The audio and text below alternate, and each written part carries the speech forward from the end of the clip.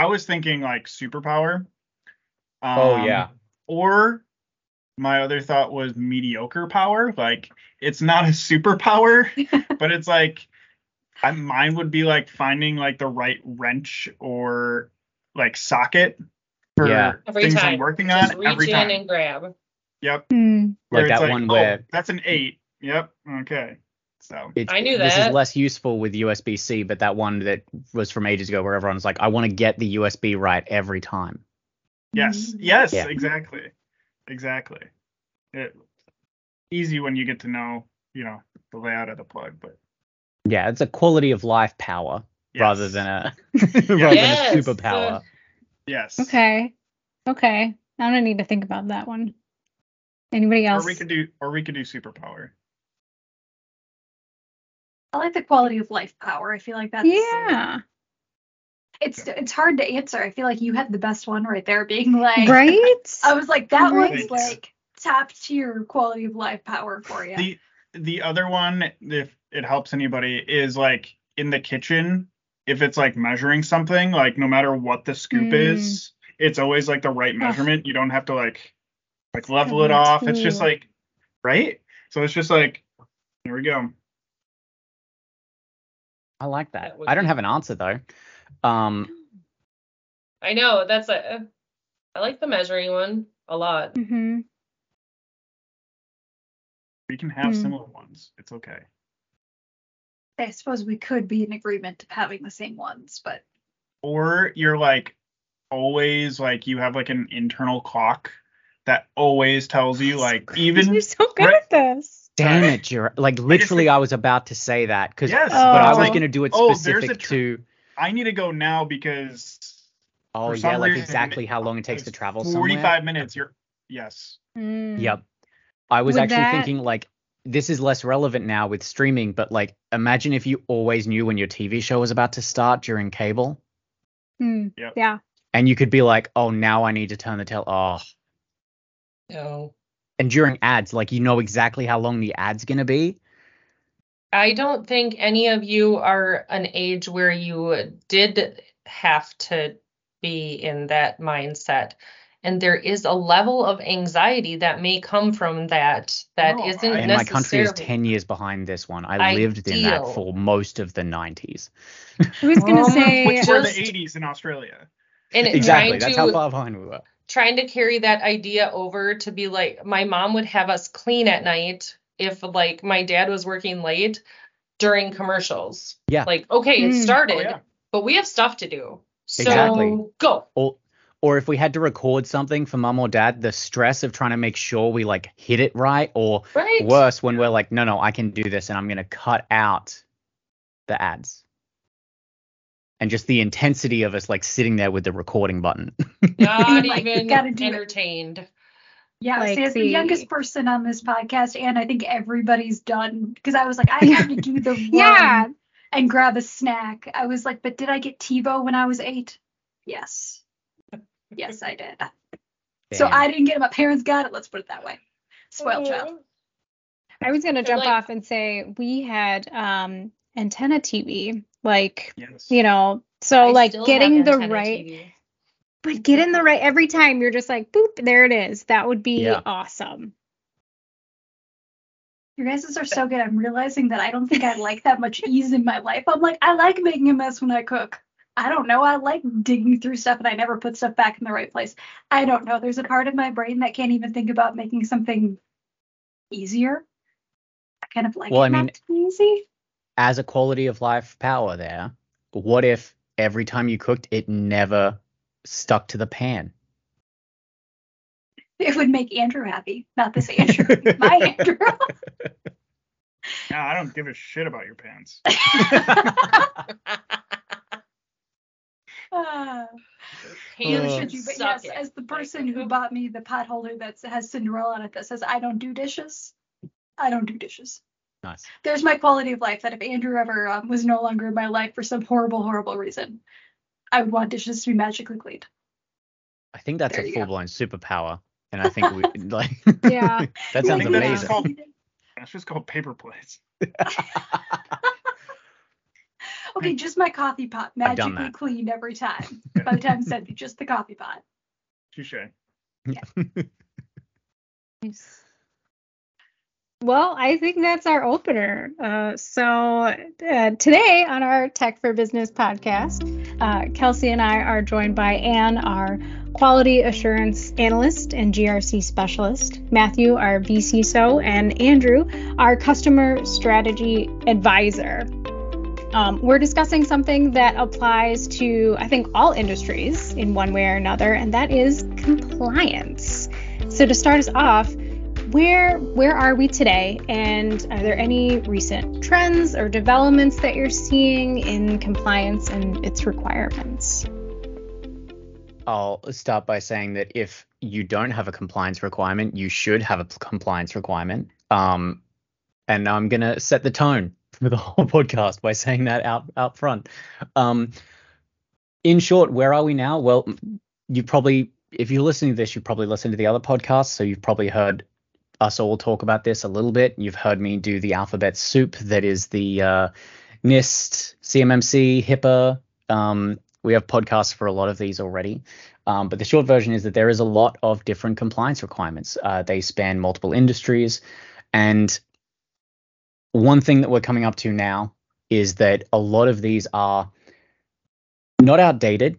I think that's the wrong way to put it. They are reaching the point where they no longer span the gamut of everything that we use on a day-to-day basis, of everything we need. A lot of them being updated. CMMC V2 came out a year and a bit ago now. It's still being updated and finalized, and probably will continue to be for a little longer. FTC guidelines got updated, and they go into effect, I think, on the 9th of June this year. I think it's the 9th of June. NIST CSF 2.0 has been announced. The NIST 800-171 revision 3 updates are currently open to comments. We're seeing that these currently in place and currently I've forgotten the word that I'm looking for, but effectively these compliance requirements that are in place, these frameworks that are currently being used, are getting updates. It's been 10 years since there's been a HIPAA update of any kind. So we're noticing these changes come through, and at the same time, there's a big push for AI. In the past 6 months, it's gone from not something we would ever really look at to something that many of us use, even if it's not for work purposes, just for fun.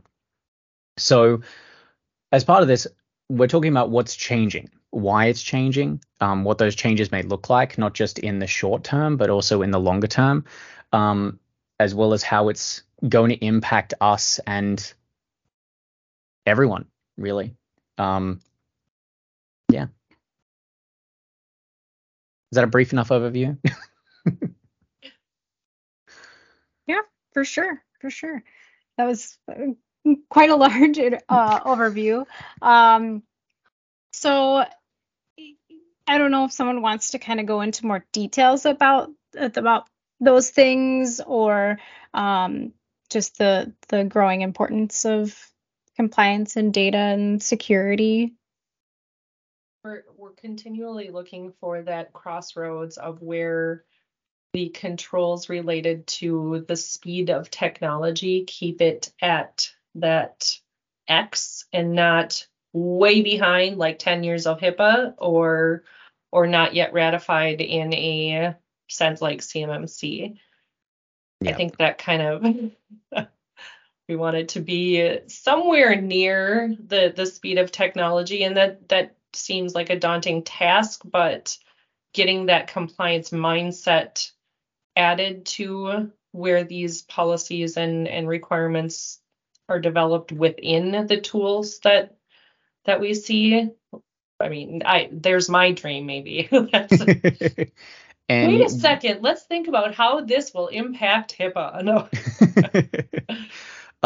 And when I think we've spoken about this before, but the original HIPAA requirements, that came out in the early 2000s and mid 2000s, do you remember how out of touch with what was actually going on they felt?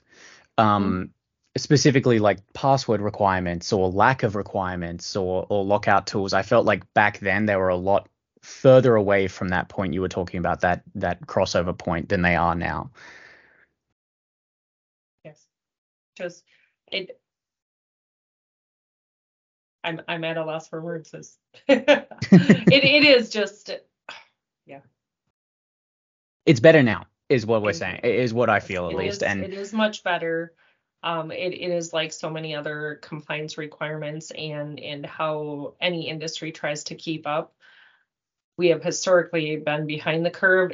We do make leaps and bounds in trying to make environments meet the requirements that you have as far as compliance. But I know it won't ever be at that speed, but we have made a great headway in trying to keep up. So I don't mean to spin it negatively. It is an uphill battle though, all the time. And so with HIPAA not being up to date within the last decade, is there a standard that, you know, like we go off of from CIT? Like, I know, you know, like I believe it's NIST, but you know, that if we're saying somebody's coming in for HIPAA, we're saying, okay, well, you actually should look at NIST because that's a better one and it will meet all of our HIPAA requirements, or how does that work? So unfortunately, or fortunately, depending on how you want to look at it, most recently, and this has been going on for a while, but it's really come to the forefront most recently, there's things coming up called crosswalks. NIST has done this for HIPAA, and a crosswalk is basically taking all the stuff from one framework and making sure it aligns correctly with another. So NIST has released a document for their NIST cybersecurity framework. We shorthand that to the CSF, that directly correlates NIST CSF with HIPAA. That is not normal. And finding people that do that or finding ways to do that is quite difficult. There is a number of frameworks that claim to, or that can. There's a number of tools that can, but generally you don't want to do that. And the reason for that is that if you're following HIPAA, the person who you have to impress is not the board of directors, it's the auditor. And the auditor doesn't want to see NIST language. They want to see HIPAA language. This is very true in the financial industry. If you try and show them all your documentation with different names and try and explain how they correlate, they don't care. Yeah. It's, because the FFIEC has a specific handbook that says, here's how you judge if this meets the requirement for auditors. So there's very specific rules, and given that, it's best to follow one and follow the one that you have to meet. Having said that, if you don't have one that you have to meet, the NIST CSF is a great starting point. It is the one that we recommend and push as our guideline for customers. And as I mentioned at the very start, it is getting an update to version 2.0 shortly. I think the draft may actually be out. I'd have to confirm, but it is being worked on. And to tie in with with something I think you meant from the question, one of the big changes that happened from the original HIPAA to the version that we see now, and this is across the board in every change, is that they're less about do X. They're not saying you have to have AES 128 encryption, because that got outdated very quickly. They're saying ensure you have up-to-date and best, what's the language they use? Industry standard encryption at rest. So what they're doing with the phrasing now is trying to remove that part that ages it. Making it so more flexible. Exactly, to make it a little more modular. One of the things we find those times when you see it now where they're explicit about what it has to be feel a little bit out of date for that reason. CMMC has a FIPS requirement, which is a great requirement, very, very useful, but also has that same feeling of how long is it going to be until this requirement's out of date. So in short, there's nothing wrong with following, and you should follow the one that you're actually required to meet. But if you don't have one you're required to meet, NIST CSF is a great starting point. And it's not in crazy language. It's not, you don't have to understand or break down FFIEC regulations to understand it. You don't have to read their definition of what a person is to understand how to complete their regulations. And you don't want to be honest. It was just a crazy day trying to get through those documents. So yeah, and this CSF is a great starting point. And I always come back to if we're looking ahead as compliance and the different, say, agency and oversight, what makes, I know that many of our industries have higher security requirements than, say, my family would. However, big comma, my family touches every part of those industries. There's education, there's banking. So when Matthew does say something like, this is a guideline that you should be familiar with, do I expect my husband to go read this? No. But do I think it's a solid framework to look at for even yourself? Absolutely. And again, I don't expect anyone to just like hunker down and let's go read some requirements. But it's a good solid framework to say, do we really need this? Do we at a base level need this? Or does my bank do this? Does my kids' school do this for information protection? How are they protecting this? How are their compliance of my information or my children's being met?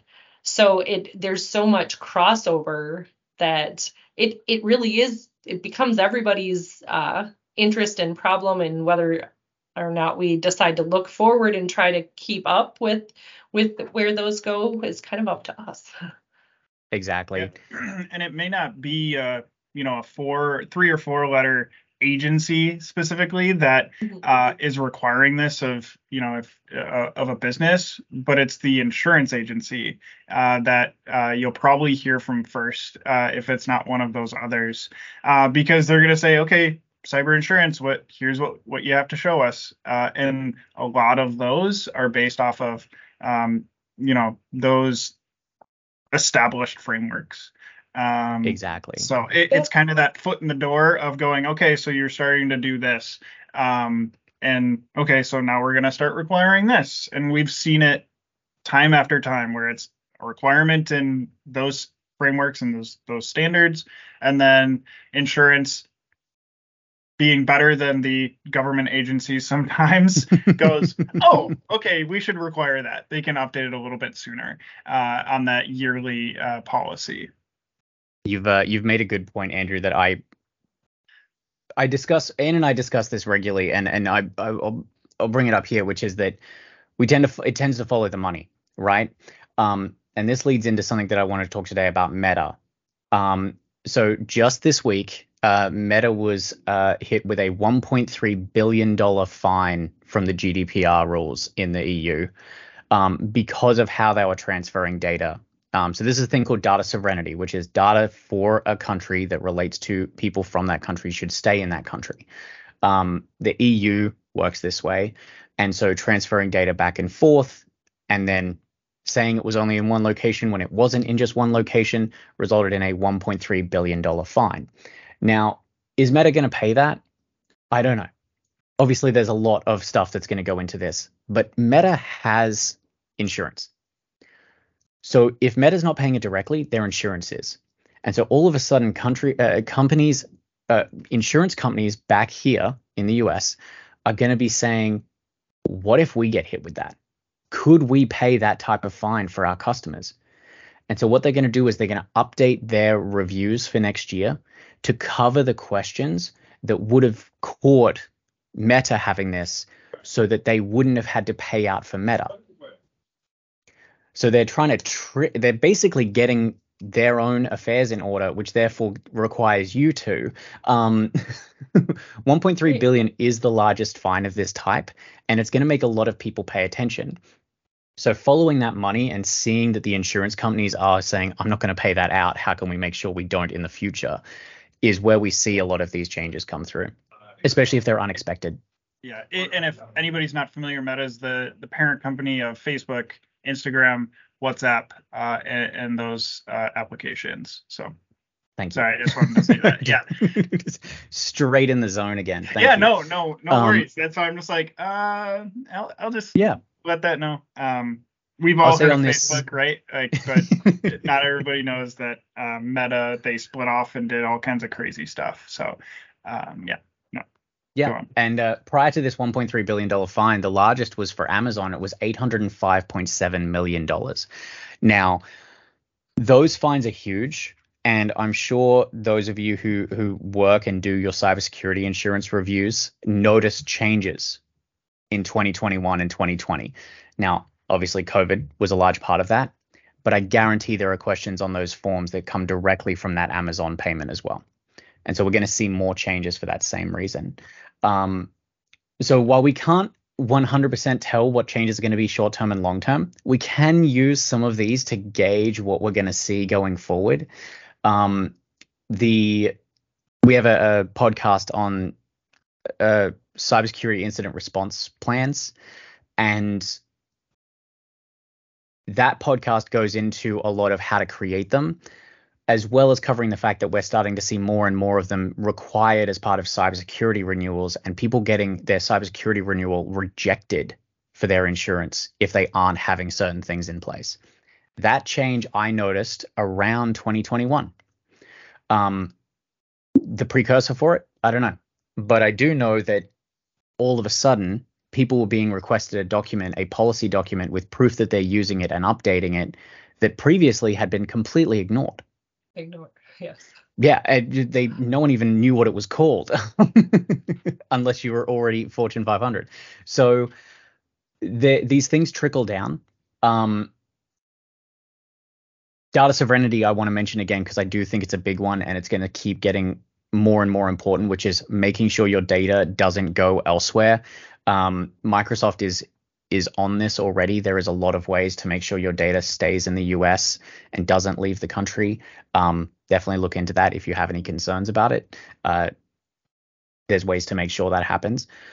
Same with AWS. Amazon Web Services can make sure the same thing if you're storing that data in the cloud. And that's it. And correct me if I'm wrong, but that's an EU policy, correct? That's something that they passed and that is in those countries.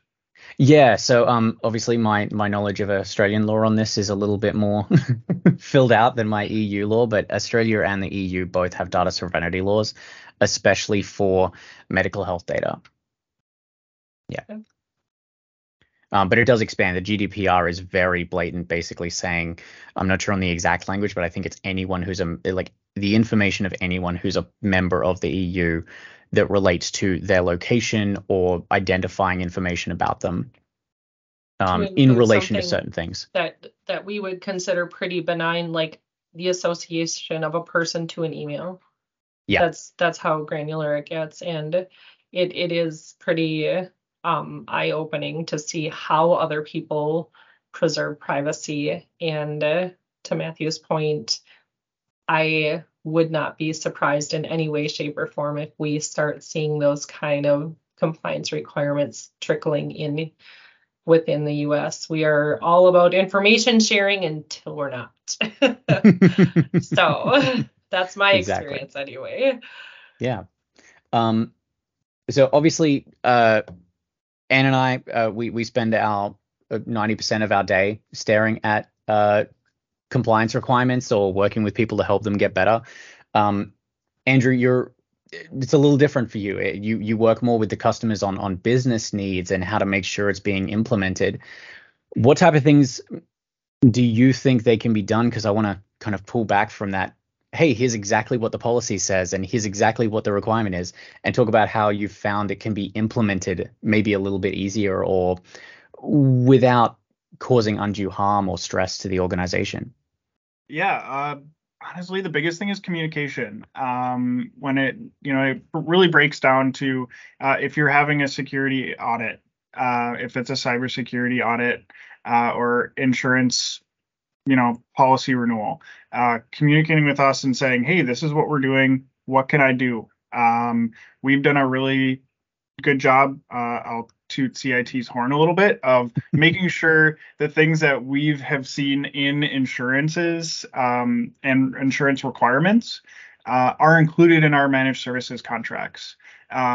If that is email encryption, if that is spam protection, if that's EDR, if that is cybersecurity audits, I can go on.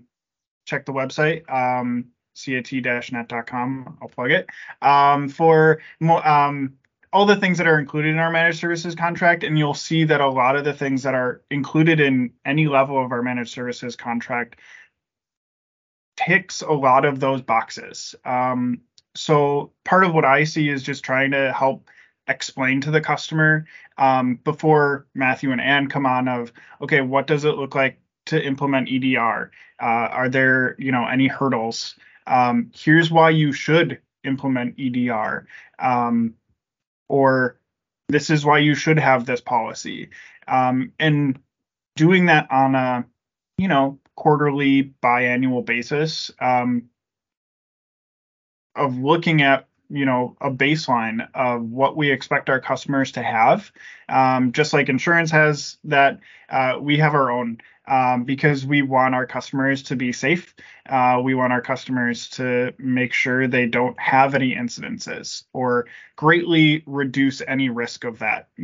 I can never say 100% we're going to stop everything because we can't. But we can do a heck of a lot to make sure that we can stop it from spreading or getting out of control.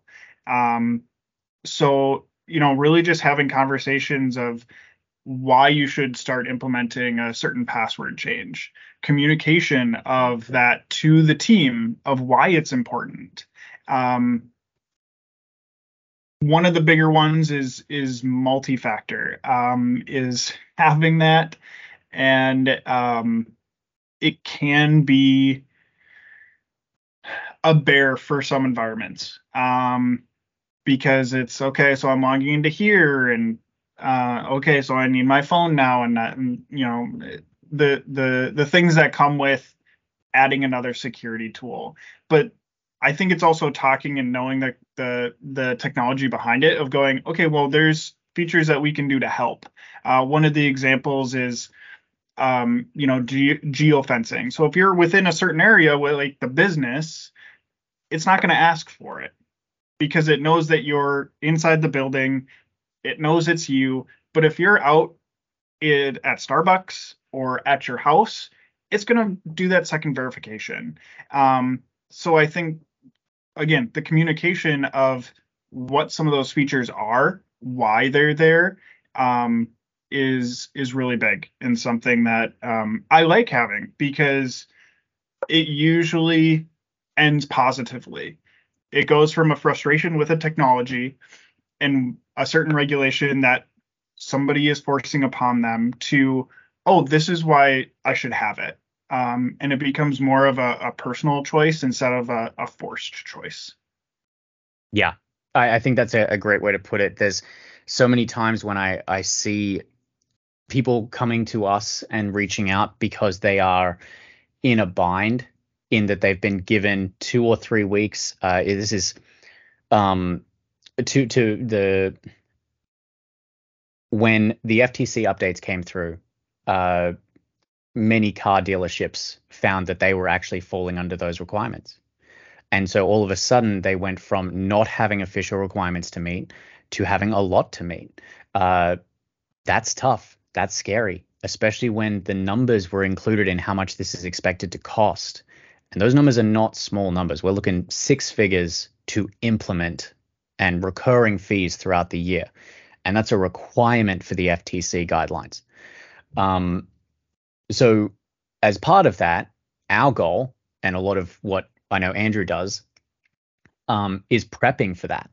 By the time you've met with Ann and I, we're probably already saying, okay, here's where you're missing something, or here's what you should do next. From my understanding, Andrew, it's more about kind of prepping them ahead and saying, let's plan for this. And is that kind of why the NIST CSF came up? If you don't have one already, how can you not get blindsided by some of these.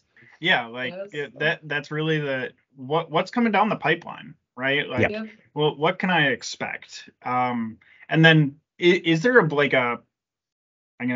I always say it because my mom did, but a Reader's Digest version, a Cliff Notes version of like those standards somewhere that like you can just be like, hey, here's this, password requirements, multi-factor, EDR. Is that somewhere that somebody can go to and really just have a look at a page, digest it, being like, okay, this is what they're requiring now? Welcome to my favorite topic. No. There is not. The short version is that absolutely this is one of the hardest things to try to communicate, because there really isn't an easy way. And maybe that's a side tangent for some consulting firm somewhere to Reader's Digest abridged version of every 500 page. Yeah. I don't want to call anyone. Can you make this like TurboTax so it does apply, doesn't apply, expand, it does apply, doesn't apply. Wishful thinking. There's a couple of tools I want to call out for doing the closest thing we can find, but I'm with Anne on this. It is too difficult to do that, because if you do, FTC released a document called What Your Organization Needs to Know. And it's a list of 9 items that you should meet to meet the FTC guidelines. But it is thoroughly simplified. And but it feels also like it's in 47 parts. Exactly. It does. Step 3, I think, has 12 subsets in it you have to meet. So it's not quite just 9. But on top of that, by the time I like to make sure I'm understanding these and speaking with people who read these just like I do. So I sit in on a lot of webinars that talk about these. And so many times I see people just trying to Cliff Notes that Cliff Notes version that the FTC required, which means they're simplifying an already simplified thing. And so you may be getting information, and I think most of the people in this call got my maybe a little sassy comments during the last webinar I sat in on. Because it felt like they had simplified it to the point you wouldn't have met those requirements anymore. So what can you do instead? Well, the first one is read the requirements in full. Yes, I know that's boring, but if you want to understand it, it's really the only way to do it. If you have to meet more than one, or if you want to have something that kind of bridges everything, there are some tools that I use. A big one is called the Secure Controls Framework, which is I believe, a nonprofit that works very hard to crosswalk every single type of compliance they can find into a single document. They have renamed most of the documents for that reason, and most of them are reworded in some way, but it is a fantastic, like a gigantic Excel spreadsheet that can help you meet a bunch of them. It is an iChart, but it is absolutely fantastic in that regard. Exactly. It's a lot of auditors and GRC analysts working together to create something that means they don't have to do 20 different Excel documents. They can just do one and find out everything they meet because of it. Something like that can be useful, but your best bet is, if you don't want to read it and if you don't want to know, reach out to someone like us. We have read them and talked about them at length, not just in this podcast. And sometimes not having that in your brain is better. It allows you to do your actual job instead of thinking about all this like we do. Oh, that's great. It's hire somebody if you don't know, right? It's exactly. Thank you. The last thing I'll mention kind of on that, the FTC guidelines came through, and they now have their very first requirement is designate a qualified individual. And this is a person in your organization or a contractor for your organization who understands the rules of what the FTC is requesting. They don't have to be a vCISO. They don't have to have a specific title. They don't have to have specific education requirements. The goal is that they understand how the FTC guidelines work and the safeguards rule and how you can meet it. The reason for that is so that you have designated someone in your staff whose job it is to understand this so that you can meet it better. If there is no one on your staff that can do that right now, reach out to someone else. CIT does offer that service, but it's a requirement now that someone on your staff knows this. And so saying, oh, we just didn't know, it's never been an excuse, but it's even less of an excuse now because it's the first thing on the list. And then to end on a kind of lighter note, because I realized that kind of got a little heavy, didn't it? There is so many other things that are coming out. Technology is constantly changing. OpenAI, we didn't even really touch on how it may be changing some of these, but keeping an eye open for what's happening, what's coming through, and realizing that anything that's hit the internet, anything like OpenAI, even if you aren't using it, is going to change the processes that are coming through. They're probably going to have something in the next round of cybersecurity renewals. I'm just waiting to see what the questions are. Right. And I coming from a less technical resource, I always lean back to adding to what Matthew said in that ignorance is not bliss here, and it can get you in trouble. But putting your head in the sand too, and not kind of being at least marginally aware of some things is not going to do anyone any service. Do I expect my husband to know about ChatGPT? No, not really, but a general awareness of what it is and why it's had an impact, probably good to talk with kids about. No, you may not use this for your homework. As a very last thing I want to, and you gave me an idea, you mentioned people like not just reading it, not just popping up randomly. I think I'm going to have to start printing off just random security control frameworks, maybe just a couple of the NIST CSF items, and just leaving them around the house. Yes. So my partner can find them and be like, hey, what's this? And I just get to talk about it. This is why I'm asking this. Post-it notes of like each little subset, just being like. It's I wanted you to find that to quiz me. Yeah. I love it. I love that idea. I love this. It's like a little Easter egg hunt of information and learning. Oh my gosh. Well, this is amazing. I think we got some really good, helpful action steps, which I love, as a person kind of coming in and listening, or a business, or maybe you're just out on your own. Definitely have some great ideas from this podcast. And if you have any questions, or you need help with compliance, or you want to talk to any of these people, please reach out to us at info@cit-net.com, or head out to our website at cit-net.com/podcast. Thank you, Anne. Thank you, Matthew and Andrew, for joining us today. And we'll be back next week with an all-new episode.